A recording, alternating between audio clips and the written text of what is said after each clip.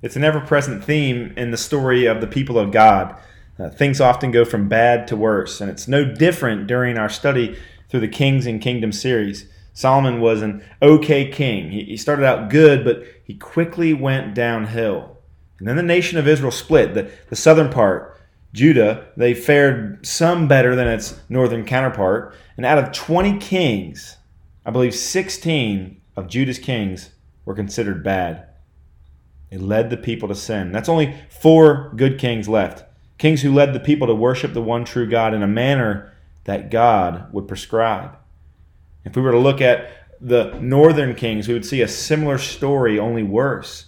Out of 20 kings, the northern tribes don't even have one good king that would lead them to worship Yahweh according to the law. Not one. Each king was evil, and each king successively was more evil than the last.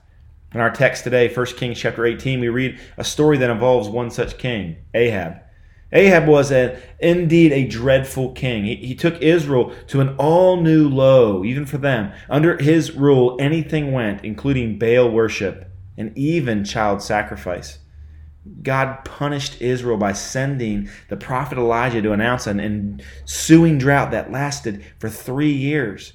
And just as mysteriously as Elijah showed up and told what was going to happen, he disappeared.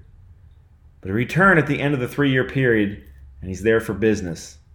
There's no doubt that God now had the attention of the people. He had the attention of Ahab the king. And knowing this, Elijah summoned all of Israel to a competition on top of Mount Carmel. This is a gripping story. It's a long passage, but I believe that you'll find it fascinating and helpful as well. And so let's read the passage together. We'll start in 1 Kings chapter 18 and verse 17.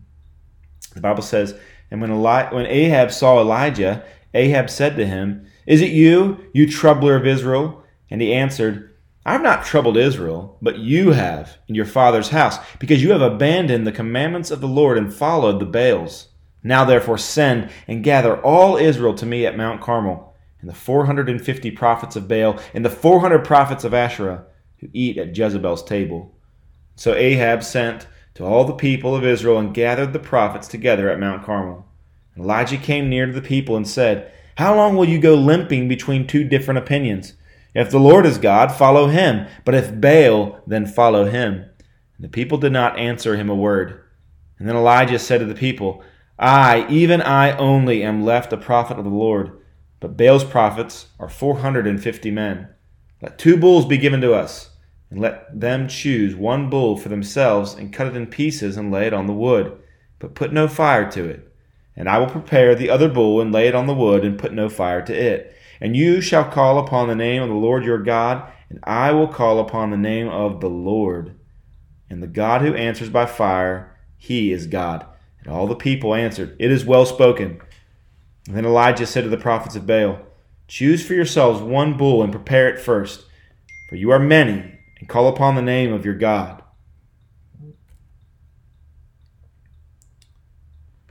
Then Elijah said to the prophets of Baal, 'Choose for yourself 1 bull and prepare it first, for you are many, and call upon the name of your God, but put no fire to it.' And they took the bull that was given them, and they prepared it, and called upon the name of Baal from morning until noon, saying, 'O Baal, answer us!' But there was no voice, and no one answered. And they limped around the altar that they had made. And at noon Elijah mocked them, saying, 'Cry aloud, for he is a god. Either he is musing, or he is relieving himself, or he is on a journey, or perhaps he is asleep and must be awakened.'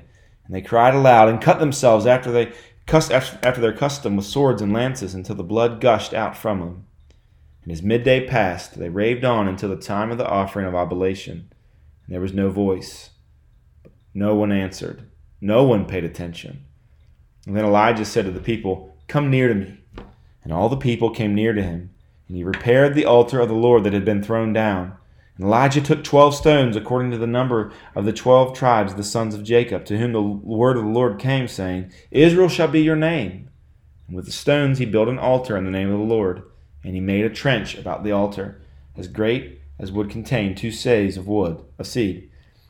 And he put the wood in order and cut the bull in pieces and laid it on the wood. And he said, 'Fill 4 jars with water and pour it on the burnt offering and on the wood.'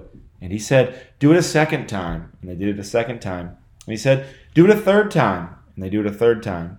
And the water ran around the altar and filled the trench also with water. And at the time of the offering of oblation, Elijah the prophet came near and said to them, O Lord, God of Abraham, Isaac, and Israel, let it be known this day that you are a God in Israel, and that I am your servant, and that I have done all these things at your word. Answer me, O Lord, answer me, that this people may know that you, O Lord, are God, and that you have turned their hearts back. And then the fire of the Lord fell and consumed the burnt offering and the wood and the stones and the dust, and licked up the water that was in the trench. And when all the people saw it, they fell on their faces and said, The Lord, He is God. The Lord, He is God. And Elijah said to them, Seize the prophets of Baal. Let not one of them escape. And they seized them. And Elijah brought them down to the brook Kishon and slaughtered them there. May God bless the reading of His word. Would you pray with me? God, we thank you for this opportunity that we have to look at your word this morning. We pray that you'd bless it as we read it. Pray that you'd bless it as we preach. That we would be encouraged, that we'd be convicted, and that your word would challenge us as we move forward as your people. We ask these things in the name of Jesus. Amen. It's a powerful story. God clearly demonstrating His power before His people, effectively turning their hearts back to Him in spite of their weakness, in spite of sin's grip in their life. When God's people draw near to the altar, God demonstrates His power and He draws them to Himself. So this morning, theology matters, doctrine matters. And as we look at this story this morning, there are several truths that come to the top, several doctrinal issues that come to the top, and I want to look at them quickly. And they are this: the pervasiveness of sin. The pervasiveness of sin. Second, the weakness of man. The weakness of man. And third, the power of God. The power of God. And so first, let's look at the pervasiveness of sin. Have you ever heard of chronic wasting disease? It's a contagious disease that affects deer. It causes a characteristic spongy degeneration of the brains of infected animals, and it basically results in emaciation or abnormal behavior, loss of bodily function, whatever. Eventually, it ends to death. In short, it's bad news. And it's an awful reality for deer. And currently, biologists are working to learn more about the disease and how do they prevent it, how they can cure it. But you know what's most interesting to me about this disease? Typically, the animal that is affected by it doesn't die of the disease itself. It dies because of the effects of the disease. You see, deer with this disease are far more prone to predators, far more prone to car accidents, and even drowning. And it literally takes away all of the ability that it has to defend itself. You see, sin is similar. It's pervasive. It spreads extensively, and it's present throughout all people. And like chronic wasting disease, it hinders the mind. In fact, it destroys the mind, the ability to know truth and process reality. Did you notice in verse 17 where Ahab calls Elijah the troubler of Israel? Ahab was so affected by the sin that he didn't even realize that he was the one who had been troubling Israel. He had it all flipped. And sin does this to us. It confuses us. Our culture is permeated with this confusion, and is even affecting the church this morning, the church today. It's brought us to the place where we call good bad and bad good.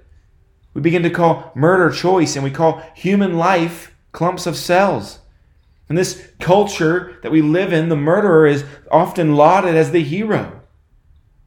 And it's not just seen in abortion. We also see this type of confusion elsewhere. The church is oftentimes reduced to a country club, and pornography is considered entertainment. Even the word in our culture, sin, is replaced with phrases like it was a poor choice or a failure or it was another way. It's clear that sin, like chronic wasting disease, has diseased our ability to sense and avoid the dangers of sin in our lives. We're susceptible to its dangers and we don't even know it. The fact of the matter is, our minds must be renewed, refreshed. Romans chapter 12 speaks of the renewal of the mind, the reprogramming of it, if you will. Sin destroys the mind, but listen, the Word of God renews it. I spoke earlier of a few good kings of Judah. One such king was Josiah. When he came to power, Judah was in a bad place, but he found the law, the covenant. They were cleaning out the temple and they found it. The people needed it desperately. He began to read the book himself. And as he did, his own mind was renewed. And then he got the book and he read it to the people. And as he read it to them, they renewed their covenant with Yahweh. And the Word of God, it renews the mind. Church, this morning, would you have your mind renewed? Get in the Word of God. Perhaps you think this morning, I see clearly. I'm not in sin. That's exactly what Ahab said. That's exactly what Ahab thought as he looked at Elijah. No, you're the troubler, Elijah said. Church, we've got to get in the Word of God. Fathers, will you lead your families to the Word of God? It's often been said, and while it may be considered a corny statement, it's true. Sin keeps you from this book, but this book keeps you from sin. Sin keeps you from this book, but this book keeps you from sin. Church, it renews the mind. We've got to dedicate ourselves to the Word of God. Not only does sin destroy the mind, does it hinder the mind and thought and truth, but it also spreads rapidly. That's because it's communicable. It's contagious. The constant refrain in Kings is that the evil kings led the people to sin. They saw the sin themselves. They partook of the sin as kings, and they spread the sin. This is the nature of sin. But not only is it contagious, but it's also hereditary. You see, the sin nature is passed on through our parents, through our fathers. The Second London Baptist Confession puts it this way. Our first parents, by this sin there in the garden, fell from their original righteousness and communion with God, and we in them, whereby death came upon all becoming dead in sin, and wholly defiled in all the faculties and parts of body and soul. In other words, Romans puts it this way, Romans 5:12, therefore, just as sin came into the world through one man, and death through sin, and so death spread to all men because all sinned. The effects of sin have spread to the point where not one man, woman, or child alive today is not affected by it. Did you hear that? This changes the way that we parent. It should. The way that we interact with the world, it should change it. The way that we view ourselves, this changes it. Man is not basically good. The Bible clearly teaches that Junior is a sinner. Our children enter the world as enemies of God, and they are destined for judgment. Parents, we must parent with this in mind, pointing them as much as is possible to Jesus and praying that He Himself will draw them to Himself. You see, sin is pervasive. And coupled with this truth of sin is another doctrine, and that is the weakness of man. Romans 8:7 says it this way, for the mind that is set on the flesh is hostile to God, for it does not submit to God's law. Indeed, it cannot. Indeed, it cannot. The mind that is set on flesh is hostile to God, and it does not submit to God's law, and it's not even able to. In his own power, man cannot choose to do good. He cannot not sin. Did you hear that? He cannot not sin. Look at verse 21, there in 1 Kings 18. As Elijah came near to all the people and said, how long will you go limping between two different opinions? If the Lord is God, follow him. But if Baal, then follow him. And the people did not answer him a word. You see, the people were non-committal at best. They limp along without conviction, wanting to follow half-heartedly one God and then the other. Literally limping between, halting between two opinions, or this word limping means to limp along between two twigs, on two twigs, or between two twigs. The natural way that we would say it in this day and age would be to run in the fence post, straddling it. Israel hadn't totally rejected the Lord, you see, but they were seeking to combine worship of Him with worship of Baal. And the issue posed by Elijah was that Israel had to choose who was God, the Lord or Baal, and then serve God wholeheartedly. But Elijah knew that they were powerless on their own, and God would have to draw them to Himself. He would have to demonstrate His own power. And this is a doctrine that is far too ignored and underemphasized. The total inability of man to please God. The helplessness of man to obey God. You see, you have to hold these two doctrines together, the pervasiveness of sin and the weakness of man, in order to see your plight and all that it is. You see, sin has infected every man, and no man can or will submit to God. And this is bad news. The Bible says sin, when it is finished, when it ends its course, it brings about death. But there's a final observation that we need to look at this morning, and that's the power of God. Pervasiveness of sin, we saw that. The weakness of man, we saw that. But now let's look at the power of God. This whole passage, this story is meant to display the awesome power of God. And the contrast is extremely strong. We have 450 prophets of Baal versus one prophet of Yahweh. And in addition to that, Baal even has the home court advantage. Baal's altar is dry and Yahweh's is wet. And Baal gets the ball first. The name of the game is to score first. So you can see it's stacked against Yahweh. But Elijah's not concerned. He views Mount Carmel as a stadium, as a unique opportunity to showcase the Lord's power. Look down at verse 30. And then Elijah said to all the people, "Come here to me." And they came to him, and he repaired the altar of the Lord, which had been torn down. You see, Elijah wanted the people to be close. He wanted them so close that their eyebrows would get singed. And I think this phrase is key to the entire passage. There is verse 30, he calls them to come close. But again in verse 36, it says that Elijah, before he prayed, he came close. And there's more. The very word oblation is the Hebrew word that means to come close, to come near. It's clear that God desires a nearness from his people. In fact, he doesn't just desire it, but it is necessary. So via the prophet Elijah, God draws his people in close. I have a question for you this morning. By what right do you, the people of God, approach him? What makes you think that you have a right to call out to God? You see, it can't be your own merit. You can't earn the right to be heard by God, not in and of yourself. And it's interesting that the prophets of Baal, they resorted to cutting themselves as a way to gain the attention, to draw the gaze of Baal. But he still doesn't answer. There's no response. And this is a contest. Remember, who will answer by fire first? Look down at verse 26. Then they called on the name of Baal from morning until noon. "Baal, answer us!" they shouted, but no response. No one answered. And they danced around the altar that they had made. So here Elijah, wanting to call attention to their futile attempts and to their absent God, he begins to taunt them. Maybe your God's asleep. Maybe he's using the bathroom.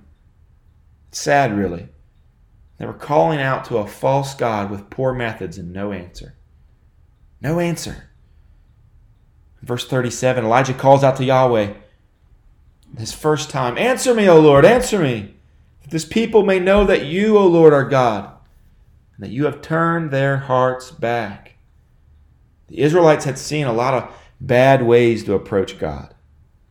The kings before Ahab had led them all poorly. The prophets of Baal were leading them now.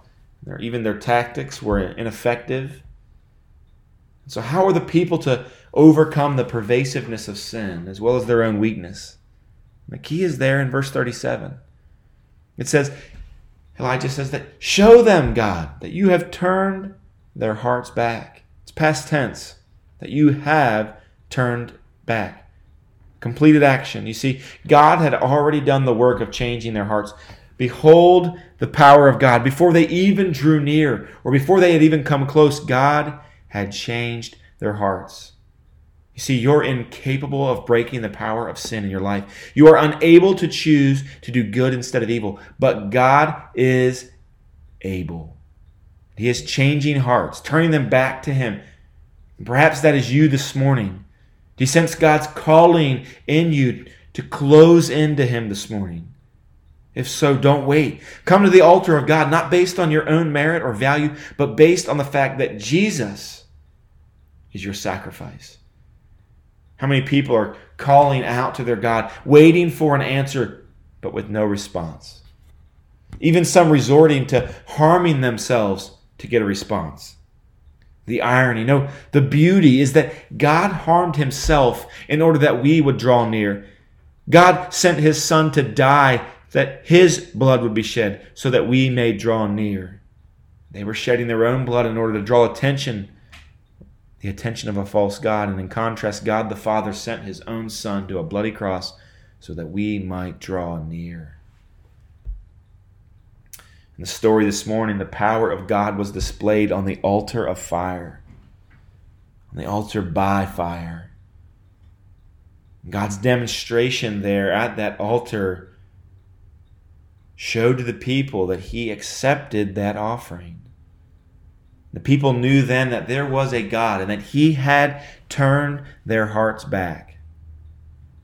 The greatest display of God's power, though, it wasn't there on Mount Carmel. No, as a matter of fact, the greatest display of God's power was on Mount Calvary. There, Jesus, the Son of God, was crucified. He died. He was buried, and 3 days later, he resurrected. His resurrection was the demonstration by God that his sacrifice, Jesus' blood, Jesus' broken body, was accepted. And so as we draw near to the altar this morning, to the cross of wood, to the empty tomb, we come to know that Jesus is God and that we see that God has turned our hearts to him. Well, there's no altar here this morning to draw near to. So what are we to do? How are we to respond to this? I want to give you a few practical steps this morning as you consider how it is that we are to draw near to God. First, I want to point out to you that we must draw near to God humbly. We must draw near to God humbly. You see, you have nothing to be proud about. Nothing. You are a sinner in desperate need of God's grace. And so what are we to do? Well, we're to humble ourselves and draw near to God. James says that when we respond to God with humility, he responds to us by drawing near. It says in James, but he gives more grace. Therefore, it says, God opposed the proud, but gives grace to the humble. Verse 7, submit yourselves therefore to God. Resist the devil, and he will flee from you. Draw near to God, and he will draw near to you. And so, church, we must approach the altar of God humbly. We must approach humbly. We must also approach holy. You see, true faith in Jesus is faith that is only in Jesus. True faith in Jesus is faith that is only in Jesus. So we must be entirely, completely leaning on Jesus. Jesus is not one of many good options. This is not roulette. You can't place more than one bet. Galatians 1 warns us about adding to the gospel. Placing our faith in more than one object, it actually negates the value of our faith. It undermines the object of our faith. Galatians is very clear that Jesus plus anything is nothing, and Jesus plus nothing is everything. So we must approach the altar wholly leaning on Jesus, wholly trusting and placing faith in Yahweh. So we approach him humbly and wholly, but we also approach him boldly. You see, with sincere, pure faith, we approach the throne of grace as Hebrews instructs us. And we don't do this because of anything on our own. We talked about this a moment ago. But we do this in confidence, the work that Jesus did on the cross, because of the power that he demonstrated there on Calvary, working on our behalf. So we approach him boldly. And lastly, we approach him thankfully. The Bible says, and let the peace of Christ rule in your hearts, to which indeed you were called in one body, and be thankful. Be thankful. Let the word of Christ dwell in you richly, teaching and admonishing one another in all wisdom, singing psalms and hymns and spiritual songs with thankfulness in your hearts to God. And whatever you do, in word or in deed, do everything in the name of the Lord Jesus, giving thanks to God the Father through him. Do you hear the theme there? Here Paul is speaking to Christians and he says, be thankful. Sing with thankfulness in your hearts to God. Give thanks in everything you do to God. We must be a thankful people, and as we approach God, we must do it with gratitude. Perhaps the best way to induce gratitude is to consider what it is that you have to be thankful for. No doubt you've experienced something similar to this, pouting, being caught by mom or grandma, and forcing you to write a list of all the things that you have to be thankful for. As you begin to write that list, you swear that you won't be pleased, you won't become grateful, you won't have a better attitude. And yet as you begin to populate the list, you recognize that you have so many blessings, so many things to be thankful for. We won't make a list this morning. It's not the task that will run. But we do have so much to be thankful for. From the least of us this morning to the greatest, we have so much, and chief among them are the fact that Jesus Christ has invited you to his altar to behold his power, which is to say that he is changing your heart. So what greater blessing, what greater gift than this invitation from Jesus this morning, that after all is the supreme gift, the greatest gift that we have to be thankful for. So as we come to the communion table this morning, come boldly. Come in gratitude. Come holy. And church, come humbly.